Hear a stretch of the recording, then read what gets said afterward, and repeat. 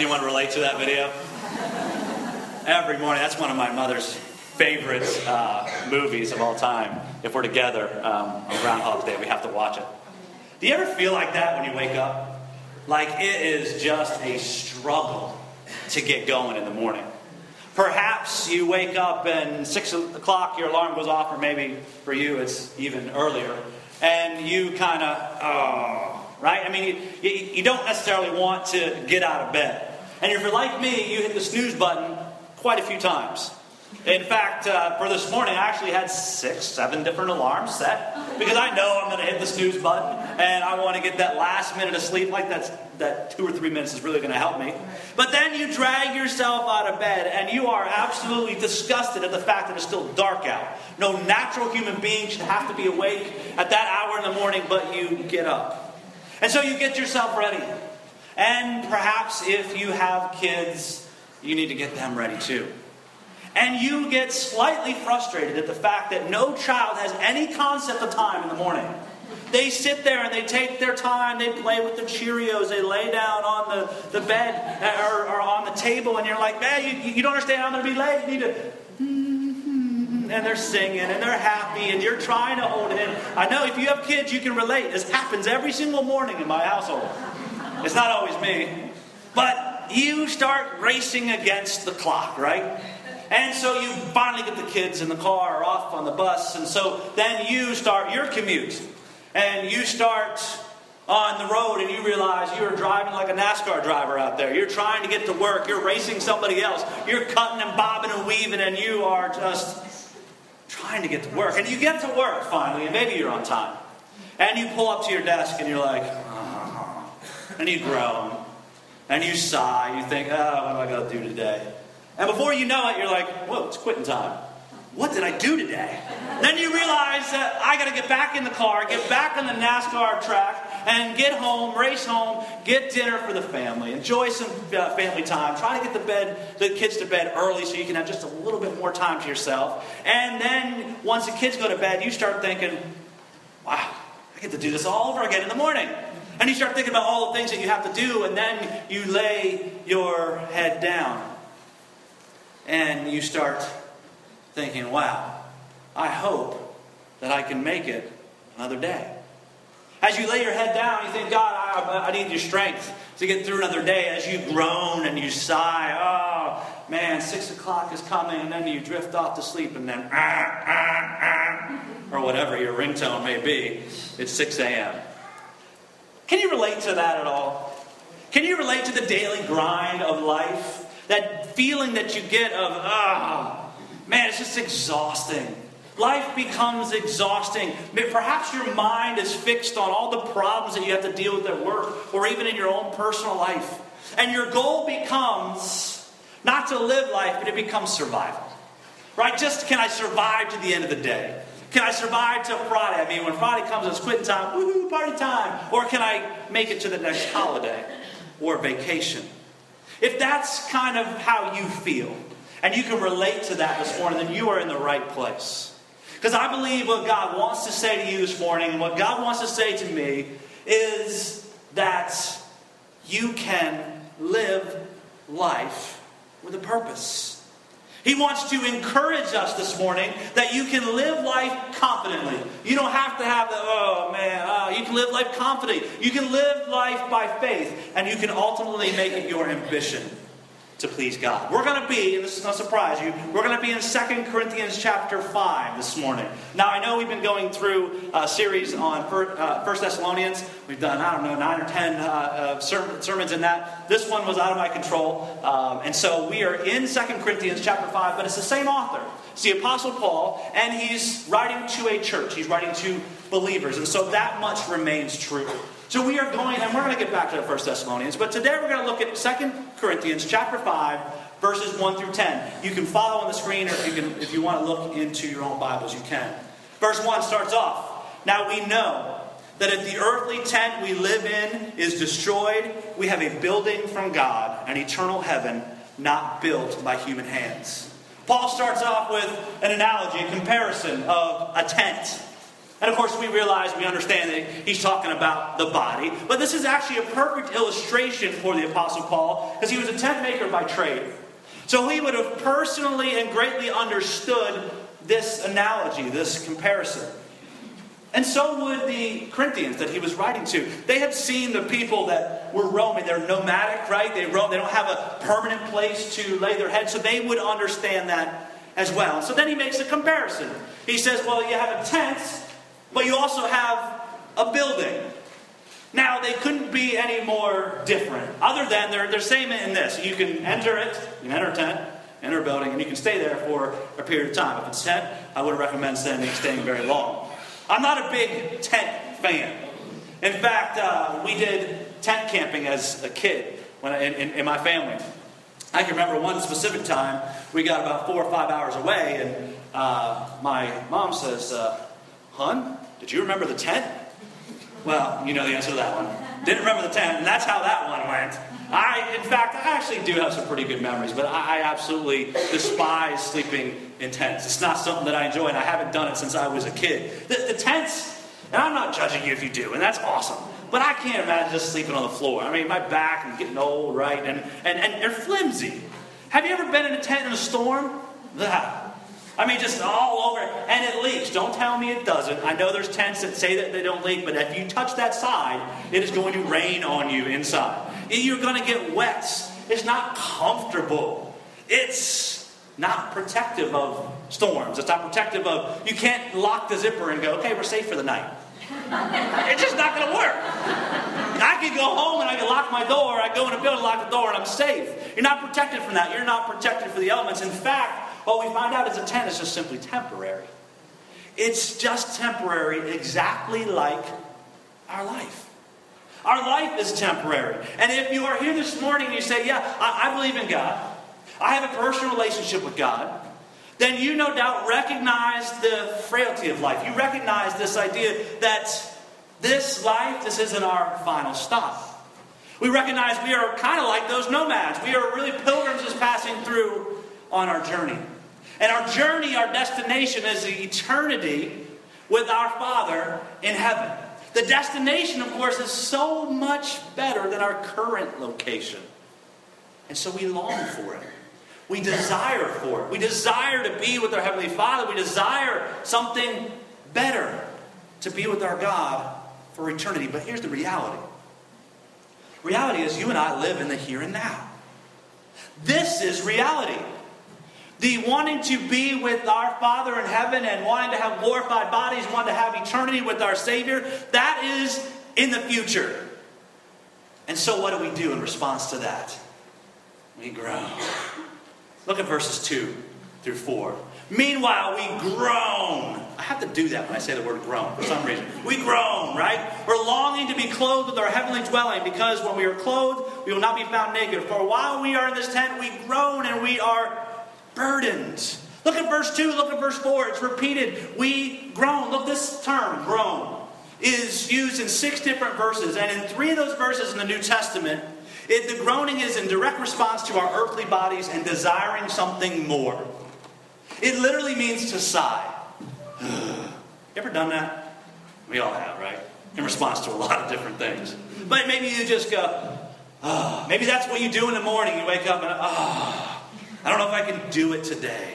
I don't know if I can have another day like yesterday. And maybe it's because maybe you feel like you don't have a purpose. Perhaps you feel like you don't have a direction.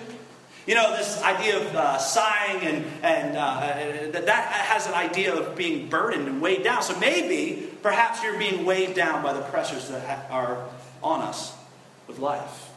But we feel the desire to be with our Savior and to be in eternity and to be in glorified bodies, that we tend to forget the importance of this thing that we're doing here, this thing called life. And so verse 4 continues. We groan in our burden to be clothed with our heavenly dwelling, so that what is mortal may be swallowed up by life. See, we do desire to be with Him for eternity. And we find out as we just peek into verse 5 that that's what God wants for us as well. God wants us to be with him for eternity. He created us for a purpose, and that purpose was to display his glory, and ultimately he wants to be with you and me forever in eternity. He has created it, so his desire is to do that. And it says that he created us for this purpose. And so if you peek back to verse 4, the purpose is this, that what is mortal may be swallowed up by life. This term actually sounds pretty familiar. Paul wrote it already in his first letter to the Corinthians. Death is swallowed up in victory, he says. O death, where is your victory? O death, where is your sting? See, what Paul does here is he reverses the imagery that has been commonly known by people. John MacArthur, in his study Bible, writes this: by our participation in the resurrection life of Jesus, our mortal being, our life, our bodies, is swallowed up by life, not by death. MacArthur says Paul reverses the age-old imagery of death being the thing that swallows life up. The Bible speaks about death being the thing that swallows life up in Proverbs and in Psalms and Isaiah. And so Paul knew his audience. He knew that they would get this. They would understand it. And so just as he mentions from 1 Corinthians 15 that death has been swallowed up in victory, now this life that you and I have, which before Christ was once marred by death, now has been defeated. It has been defeated and has given us the opportunity to have an eternal life and relationship with him. That is what he purposed. And that, in fact, is what Christ accomplished. How do we know? How do we know that we can count on what Christ accomplished? Well, because when Christ left this earth, what did he do? He promised. He made a promise to send a helper. Didn't he? He made a promise to his disciples that, look, I know I'm leaving. I'm not going to leave you alone. I'm going to send you a helper. The Holy Spirit. And not just a helper. In fact, we see in the scripture, it is a deposit guaranteeing what is to come. Look at verse 5. Now it is God who has made us for this very purpose, which we just talked about, and has given us the Spirit as a deposit guaranteeing what is to come. You see, Jesus conquered sin and he conquered death. And as if that wasn't enough, what he does next is he says, one day I will return and I will take you to that place that you so desire. I promise you, I make a pledge or a deposit. This term is used 4 times in the New Testament. It is always used as a guarantee of our inheritance in our future home. If you've ever purchased a home, you know that it takes a deposit.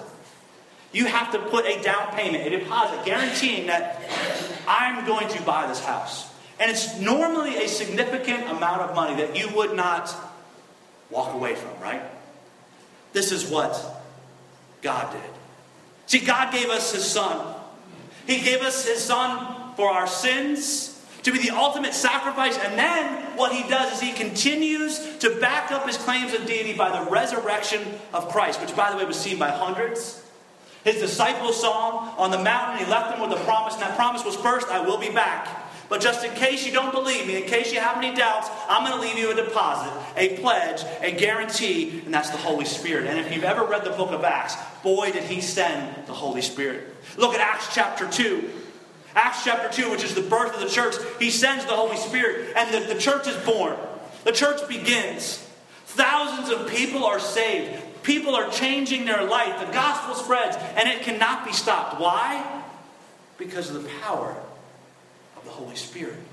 That's the deposit. That's the guarantee. In fact, in modern Greek, this term pledge is actually what is used for an engagement ring. God has made us a promise that he will come back. And he's given us his pledge and his promise, his down payment, his guarantee in the Holy Spirit. So look, I get it. We want a better place. We get frustrated with life. We get frustrated with this tent that gets all frumpy and big and weird in various places, right? It just lets us down. It lets us down, doesn't it? You want to be, I know, if you're a believer, you want to be with your Creator for eternity. And by the way, that's what he wants for you too. And so if you know Christ as your personal Savior, it will happen. It's a guarantee. But not yet. Not yet. See, this passage, this first part of this passage is actually normally preached at funerals. But they stop. They stop at the beginning of this passage. And I don't continue the complete thought that goes throughout this passage. See, we understand the desire for the heavenly realm. We understand for something more. But the theme here is not death. The theme is life. The theme is living, and not just living, but living with a purpose and living intentionally. So look, we understand our desires. We understand our desire to be somewhere else. Our desire is to be in heaven, and our desire to be with Him. To have bodies that don't break down. We want more than what we see. We want paradise, but not quite yet. It's in the future. So that begs the question, if not yet, what now? What do I do? How should I live? We find the answers in verses 6 through 10. Look at verse 6. Therefore, we are always confident and know that as long as we are at home in the body, we are away from the Lord. Skip verse 7. We're coming back to it. Look at verse 8. We are confident. The mood has changed, right? The Apostle Paul makes sure that the mood has changed. It went from having a negative overtone to a positive one. I mean, look at verses 2 and 4. We groan, we sigh. Verse 6, verse 8, we are confident. Confident just means that we're of good cheer, that we're bold. If you've ever went, does that exude confidence? It doesn't, right? It's a sign of frustration. That's what it is. Perhaps it's a sign of sadness. Perhaps it's a sign of defeat. Do you feel like sometimes in your life you feel defeated? Like life is just too much. Even if you claim to be a Christian and a child of God, don't you sometimes feel defeated? Or maybe we act as if we are defeated. I wonder why. Why sometimes do we live as if we've got nothing to live for? You know, it's believers, Christians, that walk around like they've just lost their best friend and makes the world go, wait a second, I don't quite get that. Not saying that there isn't disappointments and we don't react to that, don't misunderstand me. But as your common state, if you just always, and everything's just always so negative, look, the world looks at that and goes, wait, that doesn't make sense. Because you say you have it, yet you live as if you have nothing. So if we have it, and it, by the way, is eternal security in Christ, then shouldn't we live as if we do? Shouldn't we, you heard this one, right? Turn that frown upside down. Make lemonade out of lemons. Or perhaps you should start using the 14 muscles it takes to smile instead of the 72 muscles it takes to frown. We should be living a life of excitement. Again, not that things don't happen. I know life is hard. Things happen and you can't control it. And it affects your countenance. But overall, are you living a defeated life? We should be living a life of excitement. My dad has always told me, and I portrayed this to you. I'm going to portray this to my kid, and I'm going to say it until the day I die. It's this: there is no more exciting life in the Christian life. There just isn't. We follow a God that is all powerful, all knowing. He's got everything in control. There's no more rewarding life than the life that is dedicated to Christ. But I also understand that there's probably no more challenging life than one that is dedicated to God. But look at how the early church operated. When they received the Holy Spirit, when the church was born, they were spreading the gospel. And how did they act? They were excited. They were generous. They were giving of their time. They were giving of their things. And they lived with confidence. They lived with confidence in a time when they could lose their life for what they believed in. They lived with the end in mind, with an eternal perspective. Shouldn't we? So look, we know, we understand. We desire something more. But not quite yet. It's not yet. So how should we live? First, we should live confidently. The next is in verse 7, a very short yet very rich verse. We live by faith, not by sight. This is actually from the NIV. I use the New American Standard Bible when I'm studying, and I actually like that translation a little better. It says, we walk by faith, not by sight. If you've been here for any of the sermons of 1 Thessalonians, you'll know we can't escape this term walk, right? There's this term walk, which is a continuum, gradual, yet unspectacular movement forward in life. So how should we walk? How should we go through life? We should go through life by faith. Isn't that really the motto of a Christian? Isn't that, if you will, the creed of Christianity, is that we walk by faith and not by sight? At least that's what we said. It's what we claim. But I wonder, do we always back it up? Do we back it up? Maybe the scripture should say, well, I know I'm supposed to walk by faith and not by sight. Or perhaps it should say, well, I try. Well, I know I try more than that person. They're the ones that don't walk by faith. We talk a pretty good walk. And everything is great when life is going well, right? You may be in a season in your life where you're like, man, God is blessing. Man, I have so many things to be thankful for, and we always do, by the way. But you may just be in an incredible season in your life where like, man, there's just not a lot of things going on in my life that's stressing me out. Man, I feel good. And you know what I say? That's awesome. Enjoy it. Because something inevitably will happen, and I'm not trying to be a downer on life. I just know the cycles. You're going to go through some good times, and you're going to go through some rough times, maybe even rougher times, and maybe some good times. You're going to be all over the map, not knowing what to do. But what happens when the rubber meets the road? When we find out that life is throwing us some lemons, right? And things are hard, what happens? Are we really living by faith? Or are we living by sight? Now here's what you need to understand. Of course, you realize, right, that faith is only as good as the object in which it is placed. Does that make sense? Faith is only as good as the object in which faith is placed. You know, people have said throughout the ages, and you've probably had it said to you during a hard time, just keep the faith. Just keep the faith. Everything's going to be okay. Or have faith. It will work out. Everything always works out. It's false. It doesn't always just work out. Faith, unless there is an object to that faith, then faith is simply a neutral term. We say, yeah, I'm going to have faith. But see, what we understand as believers, as the body, as the church, we understand our faith is in our Creator, our Father, in our Almighty God. And what He wants from us is to live a life of faith. And guess what that requires? That requires making decisions when you don't necessarily know what the outcome is going to be. When God is leading you somewhere, you're like, man, I don't know. What He wants is you to make that decision and follow Him, even though you may not know what to do. Faith requires you to hand over the controls. That's hard to do. If you're anything like me, if I'm in a car, I'd much rather be driving. I want to be in control. Unfortunately, I find that true in my own life. I want to be in control, but faith requires us to go, you know what? I'm going to let God handle it. Faith requires you, and this is a big one, to say yes, no matter what the question may be. God, I don't know what the question is going to be, but I know the answer is going to be yes. It's a tough one. Faith requires us to say, you know what? God, I probably would have done things a little bit differently, but you're in charge. I know you got this. And you wonder, can you really live by faith? Can it really happen? Can you be successful in living by faith? Can it happen? Well, here's what one of the commentators say.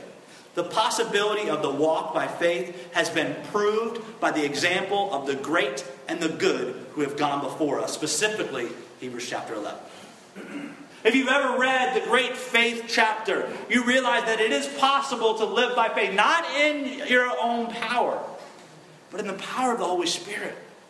God is going to give you the ability to do it. And as we see in the great hall of faith, look, it didn't always turn out the way that they would have liked. But they were still included in what faith really is. And so, can it be done? Yes. You see the examples in the Bible, and you no doubt have people in your own life that you look to and you're like, man, they live a powerful life of faith. You see examples. It is possible. So what we find is this. All this around us, sometimes it gets old. Sometimes it just gets old, and you want to have something different, something better. You long for eternity, but not yet. So how should we be living? We should be living confidently. We should also live by faith. Then verse 9 kind of brings it all together. So we make it our goal to please Him, whether we are at home in the body or away from it. Look, we understand what we want. We know our weaknesses, and we groan, and we sigh over life. But is it because we've lost the goal? Is it because we've lost the thing that we are aiming for in life? Perhaps you get up day after day, and you join the rat race, and the questions come to your mind. Well, what am I doing? Am I just trying to get as much money as I can? Am I trying to get people to notice me? Am I trying to get a lot of possessions? Which, by the way, all those things are okay if they're not the goal. Just that is not the end. You know, if you've never thought about what the goal in life is, what the bullseye is, you'll never hit it because you don't know what you're aiming for. Paul says we make it our goal to please Him. A goal is simply an ambition. It's something you strive for. It's literally taking aim. How many of you ever shot bow and arrow in here? A few of you shot bow and arrow. Very good. The only time I've ever done is at summer camp. And that was embarrassing because I was supposed to be teaching the class. But anyway, your goal is to hit the target, right? Not really. If you're really aiming, what are you aiming for? Bullseye. The teacher should be able to hit the bullseye. The teacher couldn't hit the target. What? Some of you shoot guns. Anybody go shoot guns, shoot clay pigeons, things like that? Yeah. The goal is to shoot what you're aiming for. Maybe there's more of you that have thrown darts. Anybody throwing darts?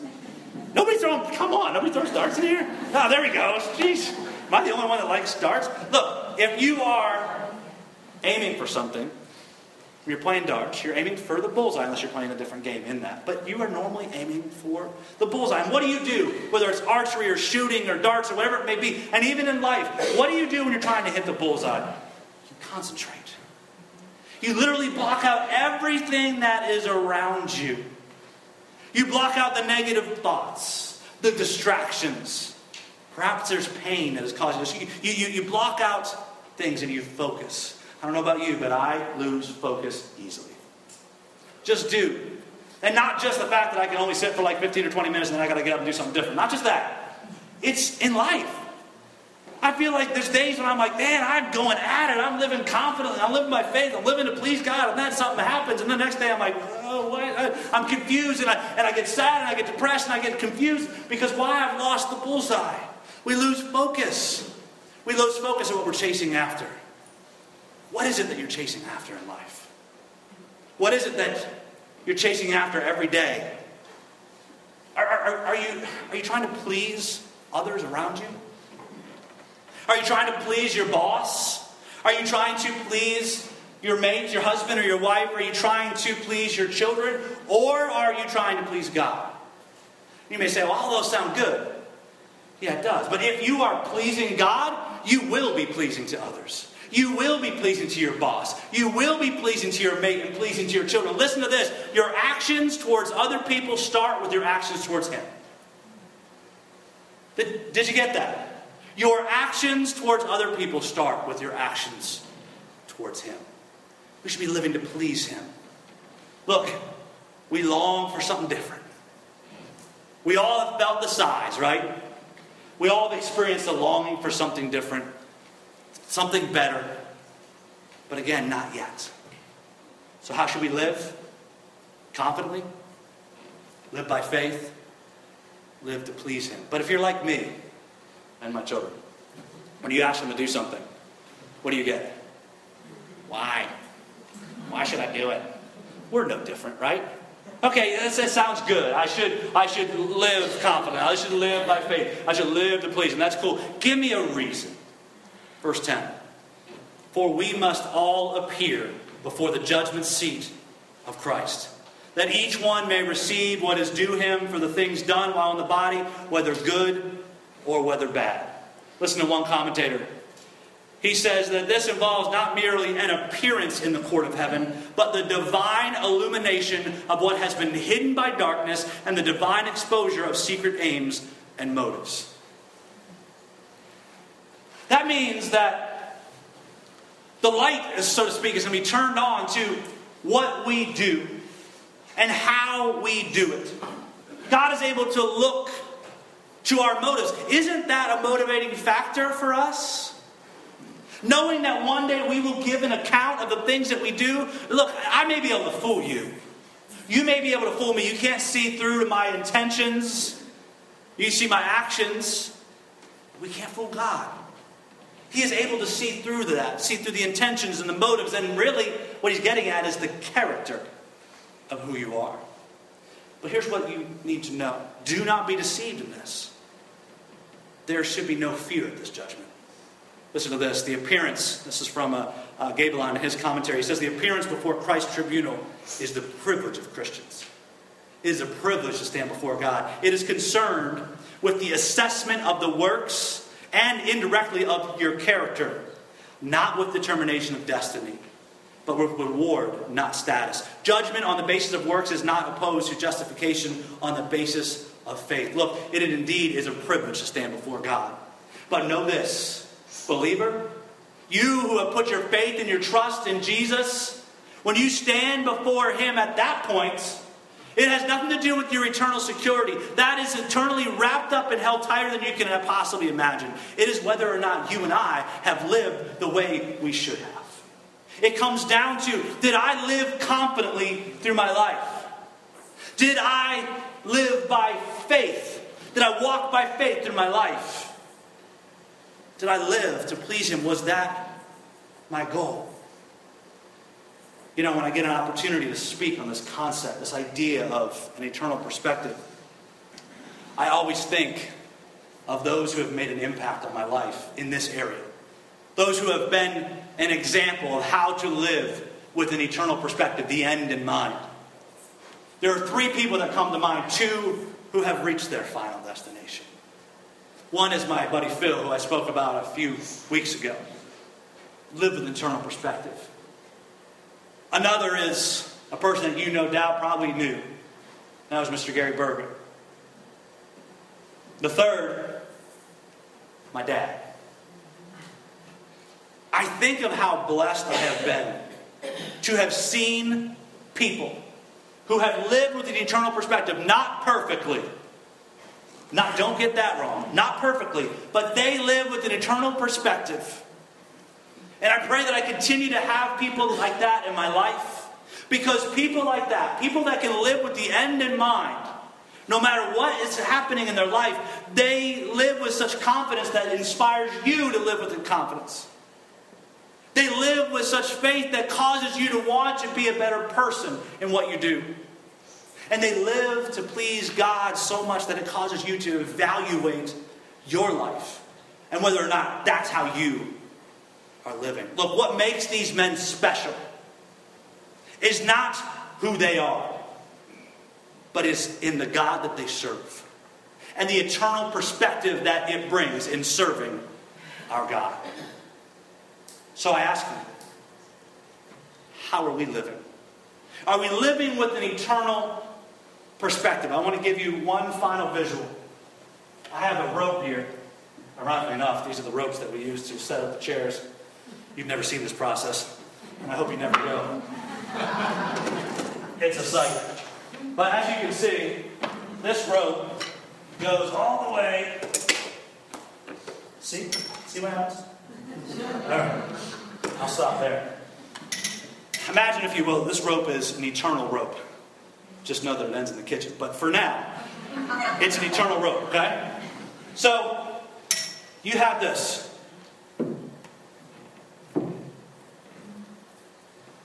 This is our life now. This little 3-inch area. The rest, all the way through the kitchen and beyond. Follow me with that one, okay? It's eternity.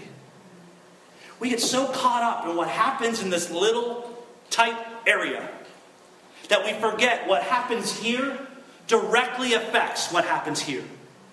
It just does. We get so caught up and we say, you know what? For this amount of time, I'm going to work hard so that I can enjoy this amount of time over here. You understand how ridiculous that is? It doesn't make sense, but we do it. We lose sight of what all this is, and this is eternity. Look, I understand we have to live in the here and now, but we need to live with eternal perspective. We got to understand what happens here directly affects what happens here. And so I ask you, are you living with an eternal perspective?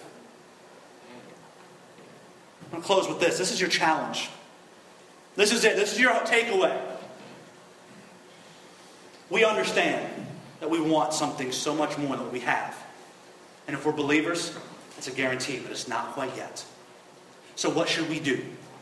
We need to live confidently, live by faith, and live to please God. Why? Because we will one day stand before Him and give an account. The challenge today is when you walk out these doors and you hit the rat race again tomorrow morning and you start racing people to work and trying to figure out what's going on in life, live with an eternal perspective. It will change you. I promise that. Let's pray. God, thank you so much for your love in our life. Lord, thank you so much for what you do, how you provide. Thank you so much for your sacrifice. Thank you so much for your word. It gives us direction when we just seem like we're clueless, when we don't know where to go, or we get confused and disappointed by life. Lord, we all want something more. We're not satisfied with the status quo, Lord. And if we are a believer, we know what we have to look forward to. It's a guarantee. But there's some things that have to happen before we get there. Lord, that is, we live with character. We live with an eternal perspective. We live confidently with faith, Lord. We live simply to please you. That's got to be our bullseye, our goal. Lord, help us to understand that what happens in this life affects our eternity. Lord, we are so grateful that you give us the opportunity for salvation. Lord, we're grateful that all we need to do is respond to you and say, yes, I believe in your Son. I believe in who He is and who He was. I believe that He defeated sin and death, that He died for my sins. I put my faith and my trust in that. I want to live a life to please Him. Lord, that's all it is. It's a belief. It's a faith. And that can happen anywhere at any time. So, Lord, I pray if there's anyone here this morning that does not know you, that you will impress that upon them. Lord, I pray that you will help us to live with an eternal perspective. We thank you so much for your love and for who you are, and we pray your guidance on this journey called life. We ask this in your name. Amen. I'm going to throw a monkey wrench at you, and I hope you're okay. And I hope you're okay with this. Can we do Your Great Name again? I don't know about you, but the focus of our service, the focus of what we do cannot be just solely on us. It's got to be on Him and His great name. Will you sing and worship with us? Christian.